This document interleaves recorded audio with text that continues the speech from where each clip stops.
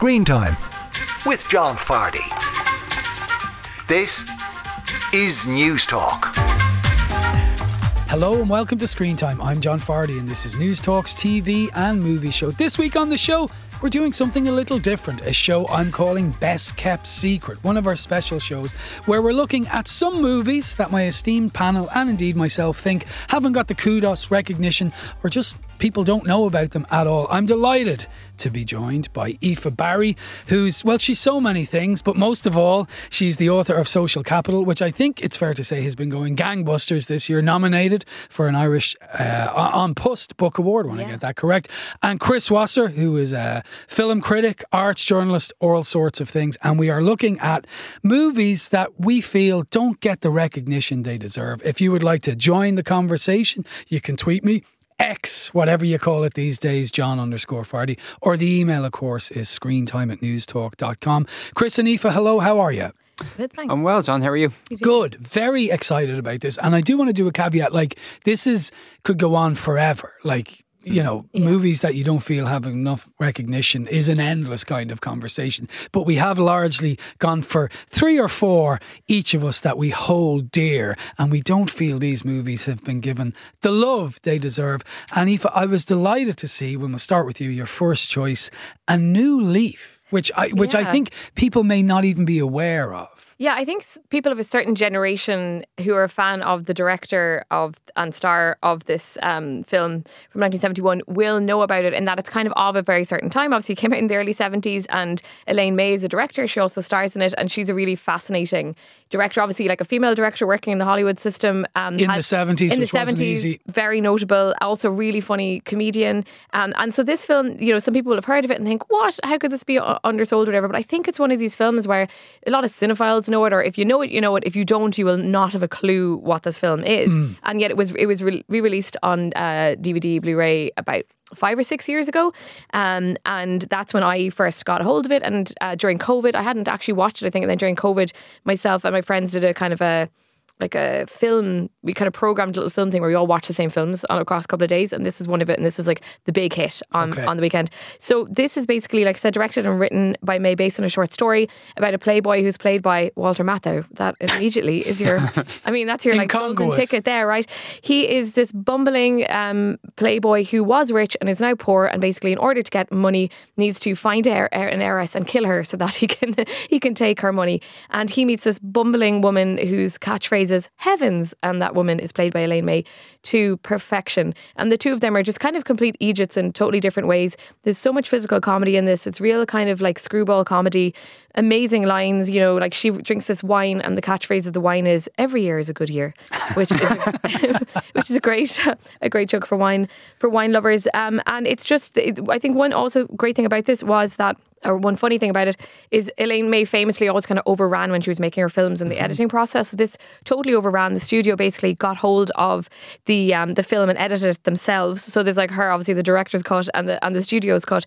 But she also did that with her film Ishtar, which is one of these infamous Hollywood flops that like is, you know, that cost a lot of money, that cost a huge amount of money. So there is another version of this film where there's more murders, and there's a whole subplot about misogyny, but that all got cut out of the version we have. But it's such a treat. You will just laugh a lot at this. It's great. It is absolutely hilarious. And we do have some audio of that, and it's funny, like Elaine May, people aren't as familiar with her as they are with Walter Matthau, and wrongly so, because she was incredible.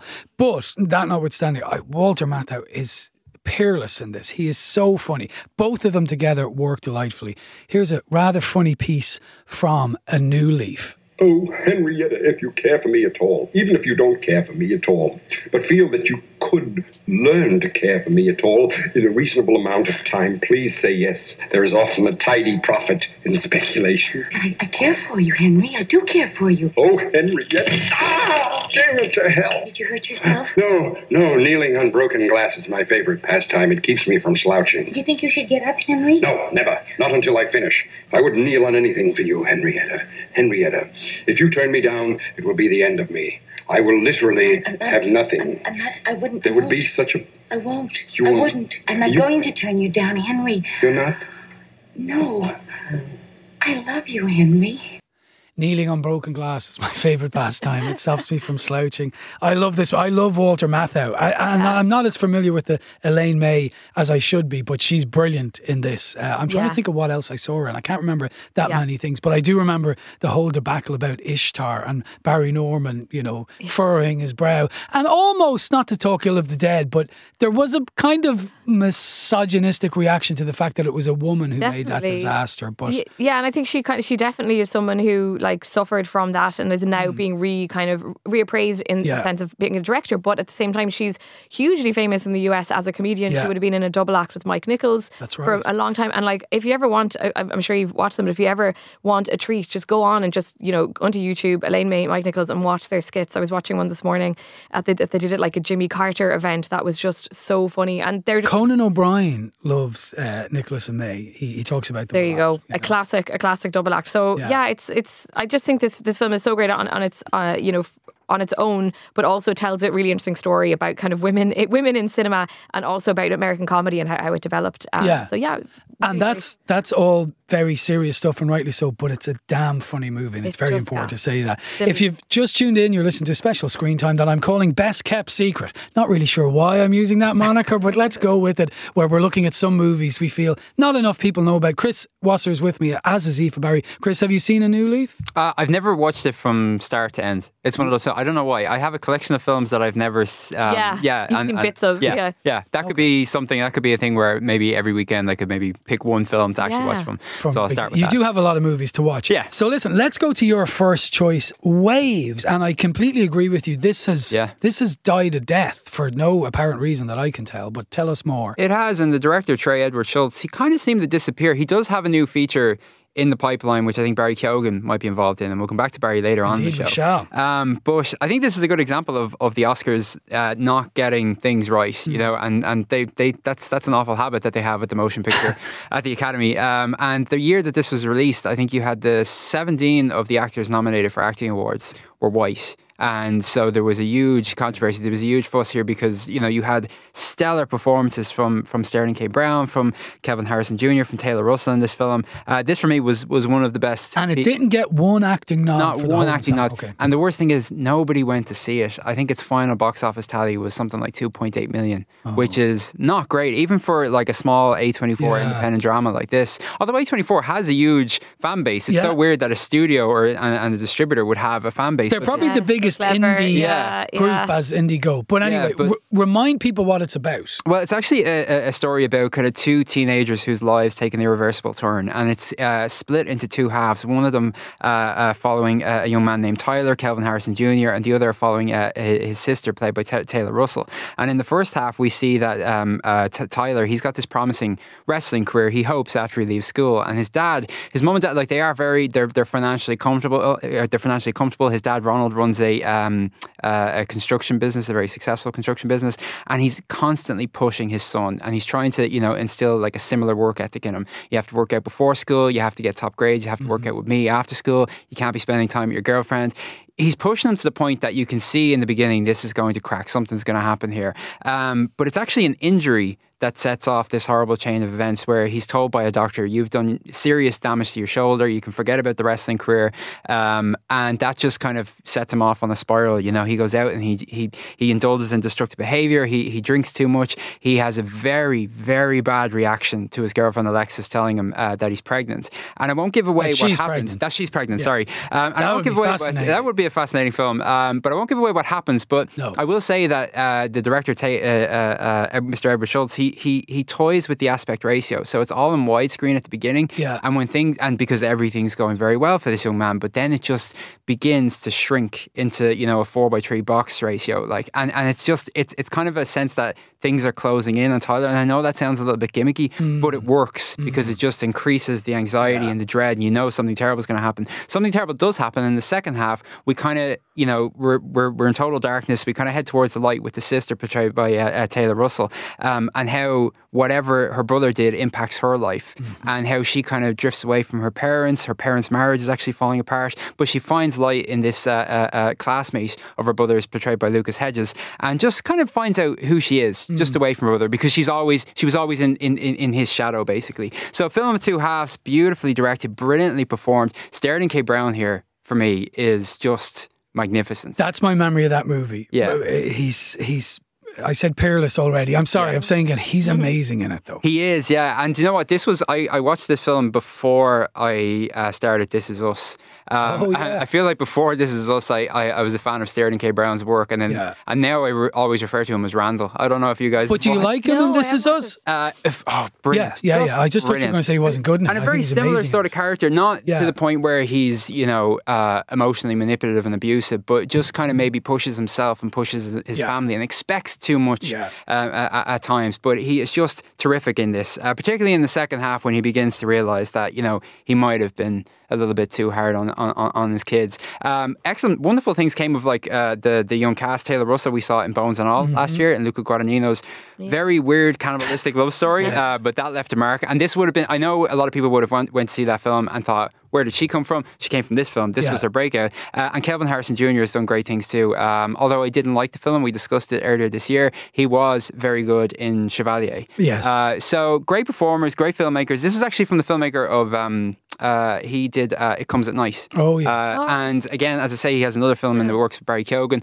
I wish more people went to see this. So if you haven't watched this, find it on a streaming service. Rectify that. And it is definitely on a streaming service because I saw it earlier today. Waves, that's Chris's first nomination in our Best Kept Secret show. Aoife, have you seen Waves? No, I haven't. And I remember when it came out in the cinema, I just didn't catch it at the time, but talking to somebody who worked in cinema who was saying, this film's brilliant and I can't understand why more people aren't going to it. I can't remember what was out at that time or what was happening that meant that people just weren't going to see that film. It was one of those ones that slipped between the cracks because it wasn't like people were reading bad reviews of it. It was more like it just wasn't in the ether. Again, which is strange considering it was A24, but I suppose, it's kind of weird. Yeah. And that can happen. Film. That could be a problem. So many great films can just slip through the cracks in January. And that's kind of, we've been led to believe that this is Oscar season and that, every film that's in cinemas is worth a watch. That's true, but not everyone can go see all of them. Exactly. Absolutely. Yeah. It suffered.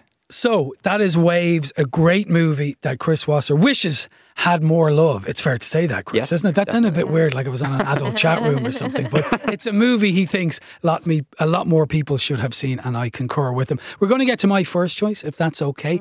Sea of Love from 1989, Al Pacino and Ellen Barkin. This is a movie that came out kind of after Jagged Edge and Fatal Attraction and things like that. So I think we were talking about why it didn't do as well as it should have. Now, it did pretty well at the box office, but people have forgotten about it. But I think it's seen as almost coming after that whole period of, the bunny boiler and all that awful stuff. This is Al Pacino playing a cop whose life is falling apart. He's divorced and he's really not happy about it. But he comes across this case where a man is found dead in a bed, having gone on a date. Then John Goodman, who's in another borough in New York, Queens or Brooklyn, I'm not sure. They all, if it's not Manhattan, they all fade into one, really, don't they? But they realise that he has a case as well where it's very similar, and they figure out that there is someone meeting people in personal ads. And then there's a serial killer killing some of these people they go on dates with. So Al Pacino, and it's a serious movie, but there are very funny parts in it, not least of all when Al Pacino and John Goodman go to their respective bosses and say, we're going to put an ad in a personal thing and we're going to go on all these dates and wire people up. And the guy's looking at him and going, listen, if you want to meet women, there's easier ways to do it than doing this. But they eventually convince him. And Al Pacino goes on all these dates trying to find the killer. And then Ellen Barkin comes on the scene on one of these dates. And they initially have absolutely no chemistry, which you will hear from this clip of Sea of Love. It's interesting you're coming from York, Pennsylvania, because in a way, you went from York to New York. You like the park and I like the beach. You like movies, I like plays. You're a printer, I manage a shoe store. And I don't believe in wasting time on this kind of stuff. You know what you know, and you go with it. You go with what? You're just not my type. I mean, just sat down. Give a little bit of time. I believe in animal attraction. I believe in love at first sight. I believe in this, and I don't feel it with you. Their relationship heats up. They meet again by chance in a fruit store, I think it is. and they eventually get together. Al Pacino falls head over heels for her. And we'll stop because I don't want to give any more away. But the rub of the whole piece becomes, is she the killer? And it's so brilliantly done. It's quite erotic, and their sex scenes are the right kind of sex scenes in that they convey character dimensions, and it's not just eroticism for its own sake. It's actually conveying parts of the narrative, which is not often done in movies. So it's proper sex. It's really noir. It's such a brilliant, dark New York, and Pacino and Ellen Barkin just sizzle when they're on screen together. And I read a review last night by Roger Ebert, who often gets it right, but said he was really disappointed with the ending. I thought the ending was phenomenal, I have to say. It's one of those endings that sticks in my mind as a real, that's what happened. It's brilliant. So Sea of Love is my first nomination in this Best Kept Secret special. Guys, have you seen it? No, but I now want to watch this immediately. Dear. This is like, this sounds so good, right up my alley. Yeah, I feel like it's going to be a constant source of disappointment today. Have you watched this, I know, Chris? No, me too. I think I'm like, I mean, I remember when the trailer came out for whatever. I do remember that coming out as a kid, but I have not seen it. I hope I haven't oversold it now, because you guys haven't seen it, but it is a great dark thriller. It's not making any case for the wider world. Well, maybe it is about loneliness and stuff like that, but it is an on the money thriller, which isn't in Pacino or Barkin's canon when we go to talk about their respective careers, but they are both brilliant. And John Goodman is also very good in it. And it ends with a Tom Waits song, so what's not to extra love? Star. Extra star, exactly. 6 stars, Chris, which we're not too familiar giving on this show. If you've just tuned in, you're listening to a special Screen Time this week where we're looking at some movies we think should be better known. I'm calling it Best Kept Secret. If you'd like to get in touch, you can email us screentime@newstalk.com. I have Aoife Barry and Chris Wasser in studio with me. We're going to take a quick ad break and we will return with many, many more. Now you're welcome back to Screen Time, News Talk's TV and movie show. No TV this week because we're doing something a little different. One of our theme shows where Aoife Barry and Chris Wasser and myself are choosing movies that we feel should get more kudos, respect, knowledge. People should watch them and they haven't. Aoife, we go to you with a movie I've heard about but I've never seen, and never, rarely, sometimes, always, and is possibly more current because of things that went on in America last year. Yeah, it's so interesting. So this film came out in 2020 and it came out obviously during COVID, so it didn't get a theatrical release. Instead, it went on to streaming. Okay. So I think it suffered from that, where it came out. The director is Eliza Hittman, who directed Beach Rats, and which was another one I actually haven't seen. Stars Harris Dickinson, who's doing a lot more stuff now. But that was like one of his first roles. People have seen him in like Triangle of Sadness and a few other things. And this is a really interesting one because it's very kind of low key, very like character study film, and very sad and emotional, but really, really beautifully shot. And like you're saying, the topic became even more important because after Roe versus Wade was overturned in the US, there was obviously a huge focus on abortion rights. And this film is about a teenage girl who lives in Pennsylvania, in kind of, present day, but before Roe versus Wade was overturned. She lives in Pennsylvania. She finds out that she's pregnant and she wants to have a termination. She's really young, very poor, works in a local shopping centre with her cousin, and in Pennsylvania she can't get a termination, so she has to go to New York City with her sister. It's such an impactful film because you don't get all this like in dialogue or interior sense of what the characters are thinking. You just see what they're doing, the decisions they have to make, her attempts to terminate the pregnancy herself. Then she realizes she has to go to New York. She goes to a crisis pregnancy center where they're trying to convince her to go against what she wants to do. She goes to New York with her cousin Sydney, her cousin Skylar, and they bring these like massive suitcases because they're too poor to afford anything fancy. They're running out of money as they're there. They run into these young guys and kind of try to figure out, can they kind of use these guys to hang out with them to kind of make them feel a bit safe in this big city. Sharon Van Etten is in it, playing her stepmother as well. I think she has some music on the soundtrack. It's just a really impactful, moving film. It is really sad. Obviously, the topic might not suit some people, but for me, I just felt it was such a really true, evocative film about what young women have to go through when they don't have rights over their own bodies. And then the fact that 2 years later, Roe versus Wade is overturned, it means that anybody in the States, living in whatever state, generally has an issue with this. So yeah, I think if you really want to see a really thoughtful, beautifully shot, moving depiction of the struggles that a lot of people are going through worldwide around this issue, then watch Never, Rarely, Sometimes, Always. And the journey to that, and let's call it possible termination, is long and varied. I gather, like, does her, whether she's, it's the wrong phrase, going to go through with it or not, I gather that ebbs and flows. Yeah, well, she's up against the timing issue because she's so young. Well, she's 17 when she finds out she's pregnant. You don't know who the father is. They're kind of, you suspect that there's a lot of darkness behind that, but you're not too sure what exactly the situation was. She's up against the time because she has to go to a crisis pregnancy centre, get that confirmed, then has to get enough money to try and get a bus ticket to go to New York, then has to go to a clinic there. It's very, very realistic in terms of the barriers.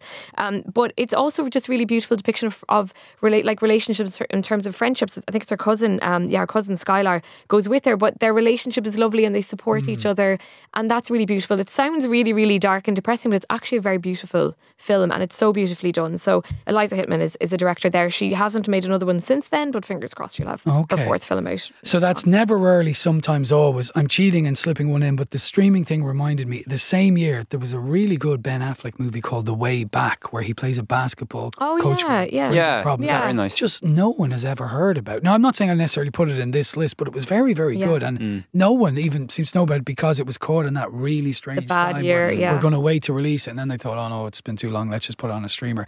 Anyway, Aoife Barry there talking about Never, Rarely, Sometimes, Always. Chris, next movie I have seen, a really incredible film, American Animals. Yeah, it's a weird one. It's a heist film that is both a drama and in parts a documentary. Bart Layton, who has his background is in documentary making, he just decided to have a little bit of fun with the genre. He's not obviously the first person to try something like this, but the first person in a while maybe to do it so well. Yeah. And it was about the Transylvania University heist in 2004, a university in Kentucky, where four Egypts, let's just be honest, right, who attended the university thought it'd be a good idea to rob the college library because they saw that a lot of the books that they had housed there, behind kind of lock and key, one of them was John James Audubon's The Birds of America.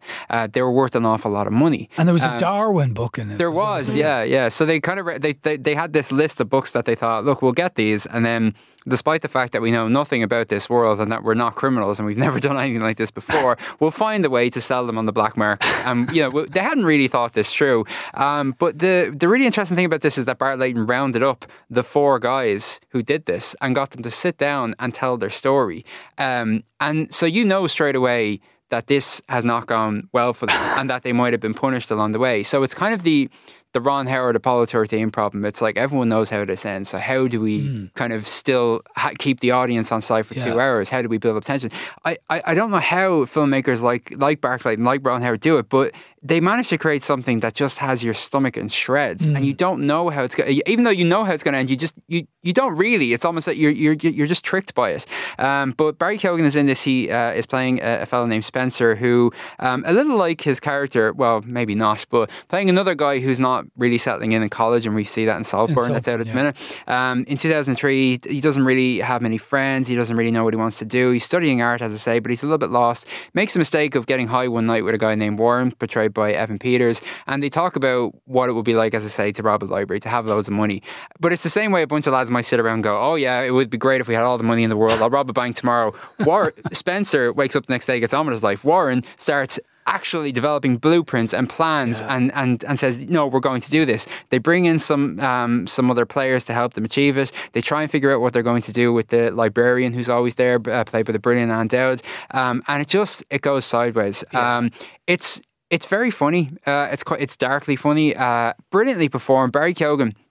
You think that Barry Keoghan, someone said to me recently that Barry they think that Barry is always kind of picking similar roles and playing the same character.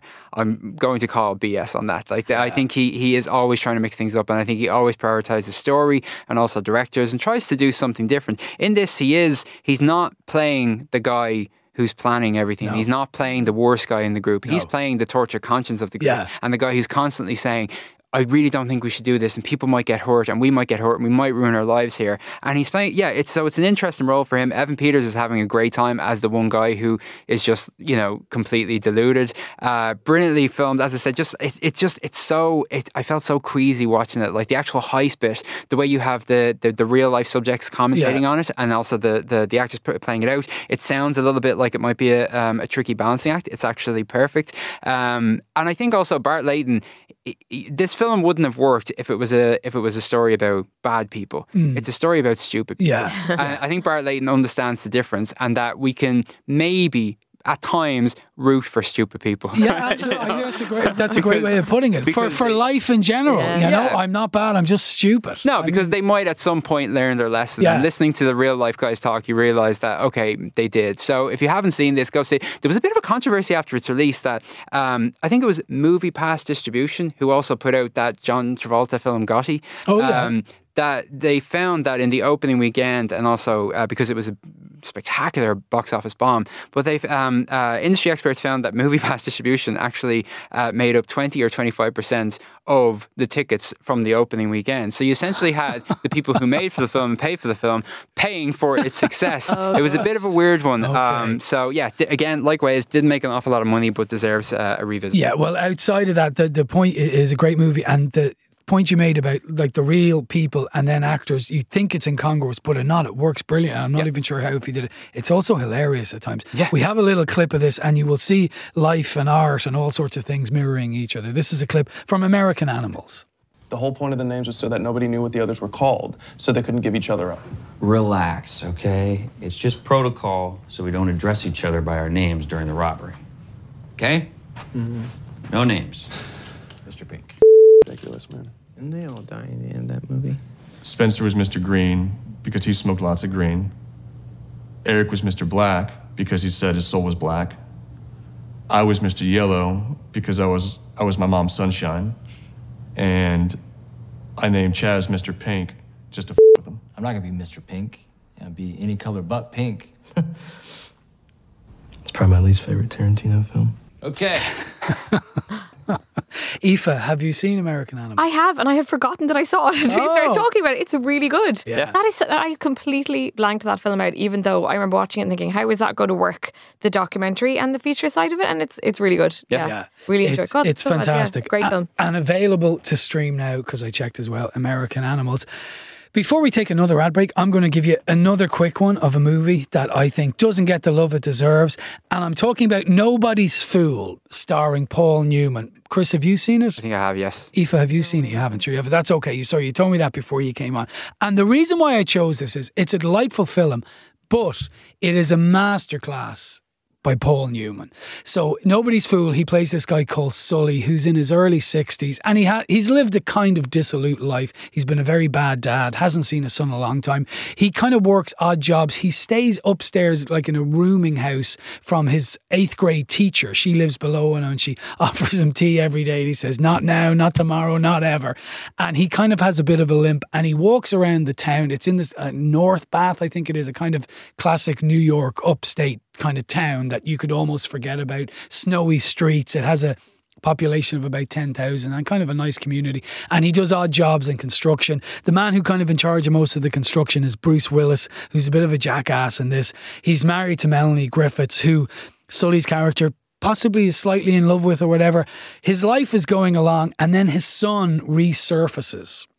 And it kind of causes him to reassess things, and he starts to form a bond with his son's son. And he has this idea that maybe I'll make up for lost time by being a grandfather to the son of the son I never was, to my actual son. And he starts to bond and maybe makes up for some of the sins of the past. And it has this delightful kind of sad, melancholy hue to it that since I saw the first time on a VHS in 1995, I've never quite forgotten. I remember not knowing what it was, just putting it on and seeing these snowy New York kind of side streets and just fallen in love with it ever since.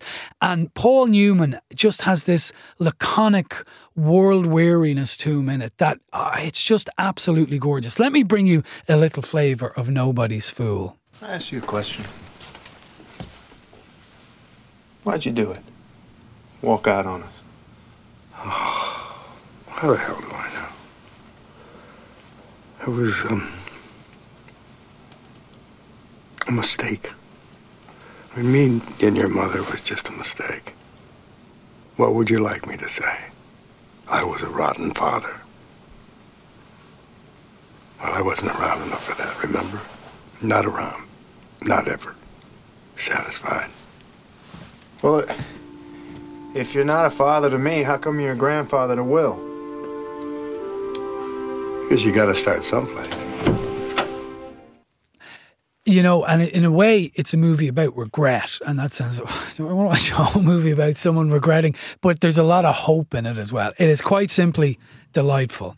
Anyone have anything to say? It sounds like a lovely I feel like I've done this declamatory. You better like this movie. It sounds like a real kind of Christmassy film. Yeah, like I know it's sad, but you know the way those kind of films where you're like you want to be just thrown into New York City in the snow. Yeah. And sorry, it's not New York City. It's an upstate New York town. City, okay. Sorry, and I did say the New York streets, but I meant these kind of real suburban New York streets. You know, that sounds lovely. It is kind of a Christmassy movie now that you say. Chris, do you have any memories of it? You think you've seen it, but you can't. I think I have. Yeah, I think I saw it years ago. Actually, yeah. But Paul Newman, at any age, always had this ability to just like break my heart. Yeah, and also Bruce Willis. Like when the time, I feel like when we think of Bruce Willis, we just go immediately to his action roles, but we forget that, you know, when called to the task, like, he could be a strong dramatic actor. Absolutely. You know, you put him in a Paul Newman film, you think Bruce Willis is not going to do well here. Yeah. He does. He does well. Yeah. And Melanie Griffith's great in it. She's not in it a lot, but she is great in it. That is Nobody's Fool from 1994, which is one of our movies in our little show this week on Screen Time, Best Kept Secret, where myself,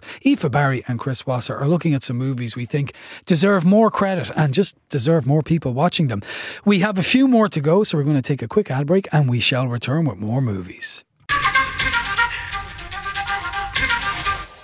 Now you're welcome back to the last part of Screen Time. Aoife Barry and Chris Wasser are with me in studio, and we're calling this show Best Kept Secret, where we're looking at some movies that we feel don't get enough attention or enough love, or people haven't seen. Movies that Aoife and Chris and myself respectively love and feel more people should know about. Now I'm delighted to say finally we're getting to something Irish, Aoife. Yeah. This is Michael Inside, which came out in 2017. And again, you know, I think anybody who follows Irish cinema will remember this coming out and will know Frank Berry, the director of it and the writer of it as well. I mean, he's a prominent Irish director. But I still feel like it's kind of one that doesn't come up a lot in conversation, and it still deserves that love. I just loved this film so much. I mean, as you could tell from my last pick, I do like kind of sad, depressing, socially driven films at times. Also love action films and Bruce Willis climbing up, you know, a skyscraper or whatever. But that is also amazing. But I just love this because I thought it was just really, really powerful, and it shows a kind of a community that doesn't often get this sort of depiction, sensitive depiction on screen, particularly in Ireland. So it's about a young guy who's 18. It's called Michael McRae, and he lives in a housing estate in Dublin with his granddad, who's played by Lawler Roddy, who just broke my heart in this film, and I don't think it has ever gone back together. So amazing. Jaffed Flynn plays Michael. Basically, Michael is a young guy who's, you know, surrounded by pals who might be more or less, you know, troublesome than other ones. He's been dealt a really hard line in life. His mother, I think, has died of an overdose. His dad is in prison, so he has a lot of things kind of going against him. But he's determined to have like a positive kind of life going forward. But one day, a friend of his asks him to hold a bag of drugs in the house for his brother. Just kind of do me a favour. Listen, it'll be no hassle. Pick it up off you. Be grand. As expected, things don't go well. He gets caught in possession with it, and I think he was already on probation over another very, very minor thing, so he gets sent to prison at 18 years of age. You clearly get the sense that he's like a very sensitive young guy who gets on very well with his granddad. And when he's in prison, he's plunged into this new life where he has to try and negotiate life in a Dublin prison. Scary. It's so scary. Like, you're terrified for him, and it's shot really, you know, really well and really interestingly in terms of the framing is a lot of him being trapped in spaces, you know, which might seem kind of an obvious way to frame things, but it works so well because he's in a prison where he's literally behind bars. And he meets a character played by Mo Dunford, who's always really good at those kind of intense, aggressive characters, and he takes him under his wing, you know, in a kind of a negative way.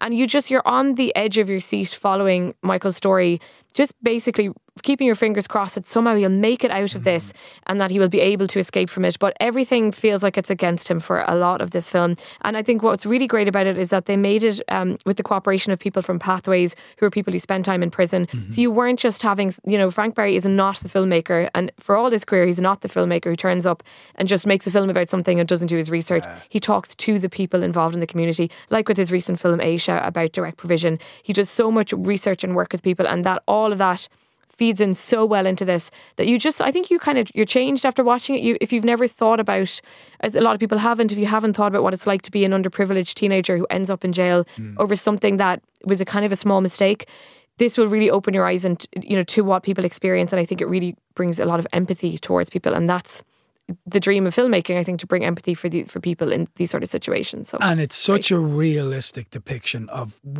was going to say working class Dublin, but working class life in certain places that so many times is not Hollywoodized, but they seem to get wrong. And I grew up in working class Dublin, so I talk with a tiny bit of authority, but the depiction of it is note perfect, I think, Yeah. Chris, you've seen Michael and Fabulous. Yeah. No, it's one of the best Irish films of the last 10 years, I think. And I do appreciate, as Aoife was saying, the work that Frank Barry does. I think he spent like 18 months researching with the Irish Prison Service, and just to create, a screenplay that was truthful and authentic. And David Flynn was fantastic in it. And I thought this, and again, Lala Roddy is heartbreaking. Yeah. I thought, and this came along at a time when it almost seemed like Mo Dunford, who I loved, almost seemed like he was contractually obliged to be in every Irish film around that time.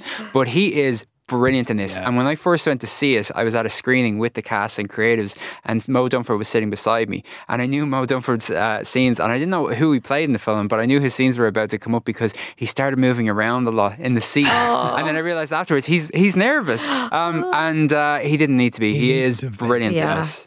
Incidentally, Mo Dunford is great in an Irish TV show from earlier this year or late last year called The Dry, where Oisin Gallagher is giving up the drink, so to speak, and he plays this artist. He's very funny in it. He's always great. He's great. A wonderful actor. So, Chris, from the mean streets of Dublin to the equally mean in some fashion streets of San Francisco, with your next choice, The Last Black Man in San Francisco. Yeah, wonderful film from Joe Talbot and Jimmy Fails.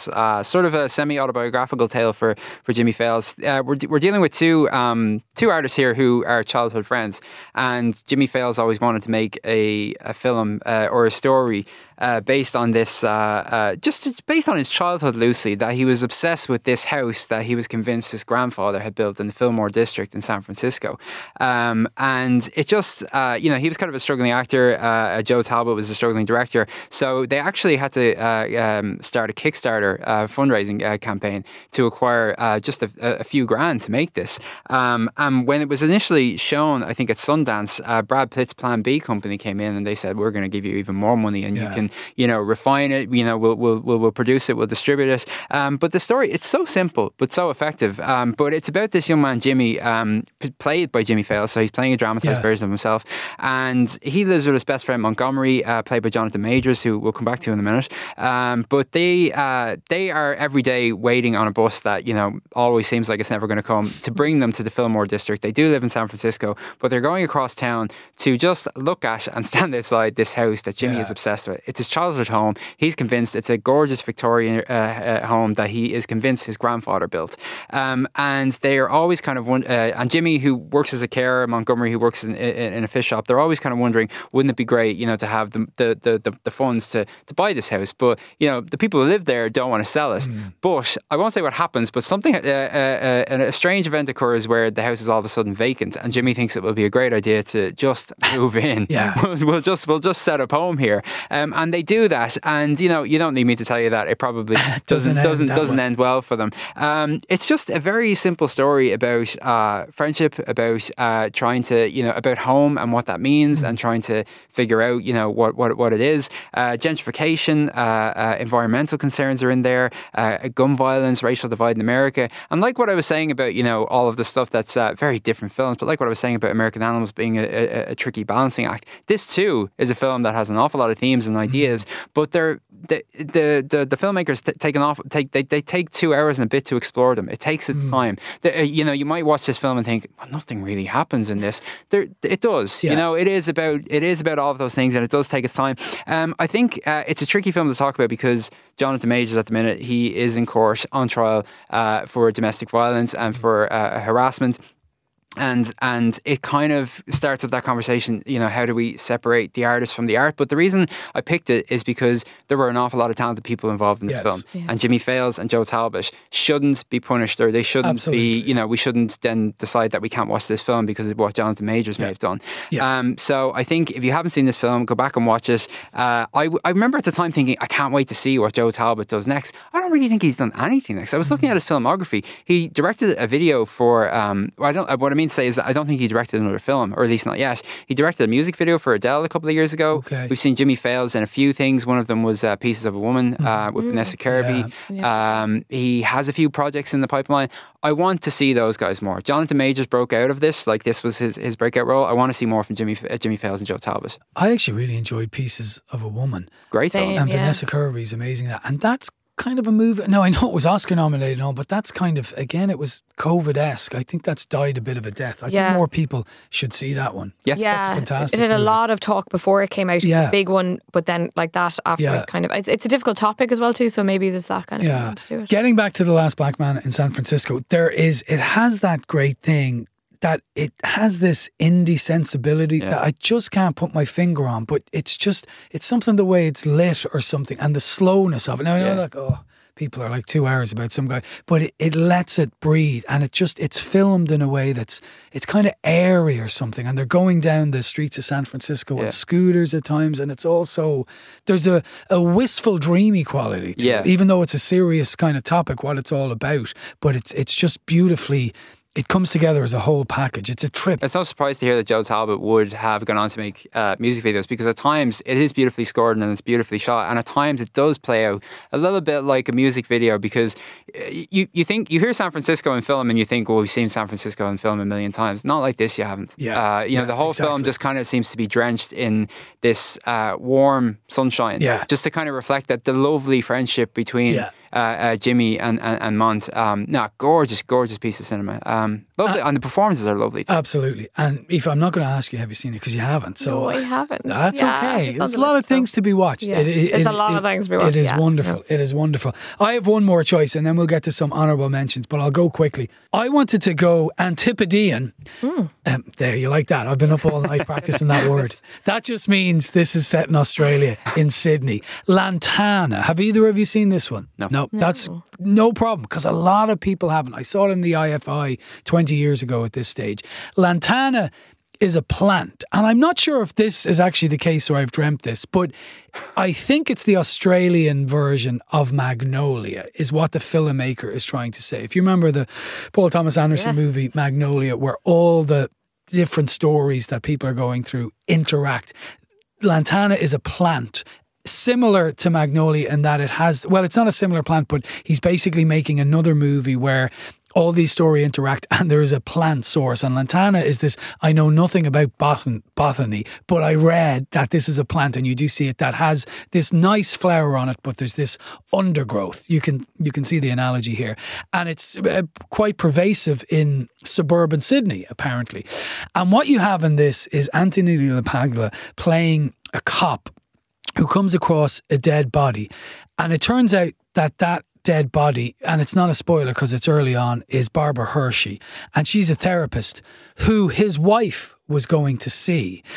And we meet various characters in all these interacting ways. Anthony LaPaglia, when we meet him at the start, is having an affair with a woman. Later on, that woman's ex-husband meets Anthony on the street just by chance, and they start talking, and it has these wonderful interactions, and it's a story about marital breakdown. Barbara Hershey's character is married to Jeffrey Rush before she passes away, and we see her for nearly half the movie, she's worried about something that might be going on in Geoffrey Rush's life.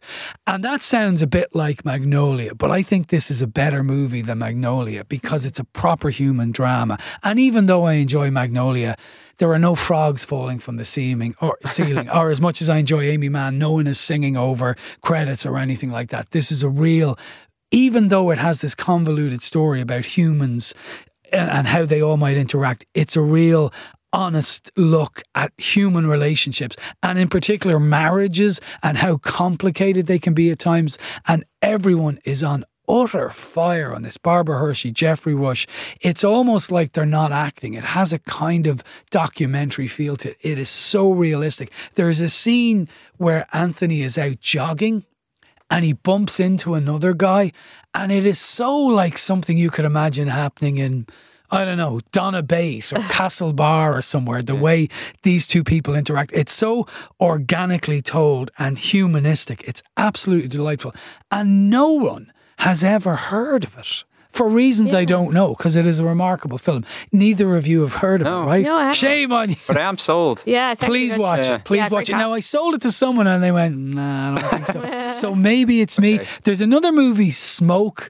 Paul Auster wrote it, and it's in a cigar shop in Brooklyn, and I sell it to people, and a lot of people come back home, about that. But anyway, so I could be wrong. I don't think I am when it comes to Lantana. If you've just tuned in, you're listening to a special Screen Time where we're talking about some movies we feel don't get the attention they deserve. I've been joined by Chris Wasser and Aoife Barry. We have just a few minutes left for some honourable mentions. Aoife, is there a movie or two you want to quickly squeeze in that you think people should have watched and haven't? Very quickly, Mikey and Nikki, which is Elaine May does Cassavetes, starring John Cassavetes and Peter Falk. I mean, unbelievable. Gas Food Lodgings, starring Rose quickly Ball. remind people what that's about. It's about Gas Food Lodgings. Gas Food Lodging. I think it's Alison Anders is the director. It came out in the 90s. It's about two young girls living in a town, I think in Arizona, two teenage girls. It's just a lovely teenage coming of age film, but it's kind of dark and a bit gritty, and Fairuza Balk always brings that like grittiness and that darkness to her roles. In The Cut, which was huge at the time, starring Meg Ryan and Mark Ruffalo, kind of your erotic murder mystery film. It's so good, directed by Jane Campion. If you can ignore the really weird bits where there's a person's ice skating, she could have cut all those bits out of the film, but the rest of it is so good. And the ice skating is just kind of randomly it's like here. an imaginary kind of scene, but I just love this film so much, and the book by Susanna Moore is so good, and even though they changed the ending, but anyway. And then Girlfriends, which came out in the 70s, re-released recently on DVD, independent feminist US classic about a young photographer trying to start off in life. It's a total treat. I saw it at the IFI recently, and you can buy it now. Girlfriends, I can't remember the director's name, but it is from the 70s, early 70s, ahead of its time. Very much, and a lot about women and careers, which you don't, it's not about women and necessarily women in relationships, but women and their careers as well as friendships. Girlfriends as in girlfriends who are friends. Yes, absolutely. So that's great. What I would definitely recommend picking that up. And done at high neck pace, impressive. Thank you, Chris. The cork back. Another honourable mention before we go. I think my life should have included. I think My Life as a Courgette might be one. A wonderful French-Swiss stop motion animation. Really weird story about a young boy who accidentally kills his abusive mother and ends up in an orphanage. He didn't do it on purpose, and I know that sounds very, very dark, but it's such a sweet story just about a kid just trying to figure himself out and just trying to find his family outside of the one that he was given. Claude Barras wrote and directed it, and I think it barely qualifies as a feature film. It's something like less than 70 minutes, but just one of the most beautiful animations that I've seen in years. And then the other one is The Lost City of Zed by James Gray, with Charlie Hunnam as Percy Fawcett, the British explorer who set out to Brazil a very long time ago to try and find a lost city in the Amazon. And you have Robert Pattinson in there too. It's just a fantastic old school adventure story. You also got Tom Holland playing Percy Fawcett's son. And also I think one of the best things, or one of the only good film roles that Charlie Hunnam has ever had. And I remember interviewing Charlie Hunnam for Guy Ritchie's awful King Arthur film. And the whole time I was just trying to steer the conversation back to The Lost City of Zed. And I think he knew how bad King Arthur was going to be, because I finished the interview by saying, congratulations congratulations on The Lost City of Zed. I really love that film. So yeah, if you missed this, like an awful lot of people did, check it out. The Lost City of Zed. Excellent. You've been listening to a special Screen Time where we've been looking at some movies we feel don't get the love they deserve. Normal service will return when next we return. Delighted to have been joined by Aoife Barry and Chris Wasser. Guys, thanks a million. Thank you. Thank you, John. If you want to join the conversation, let us know, even retrospectively, if you've agreed with our choices, if you've ever heard of some of those movies, some you feel don't get the recognition they deserve. You can email us screentime@newstalk.com. Thank you for listening and talk soon.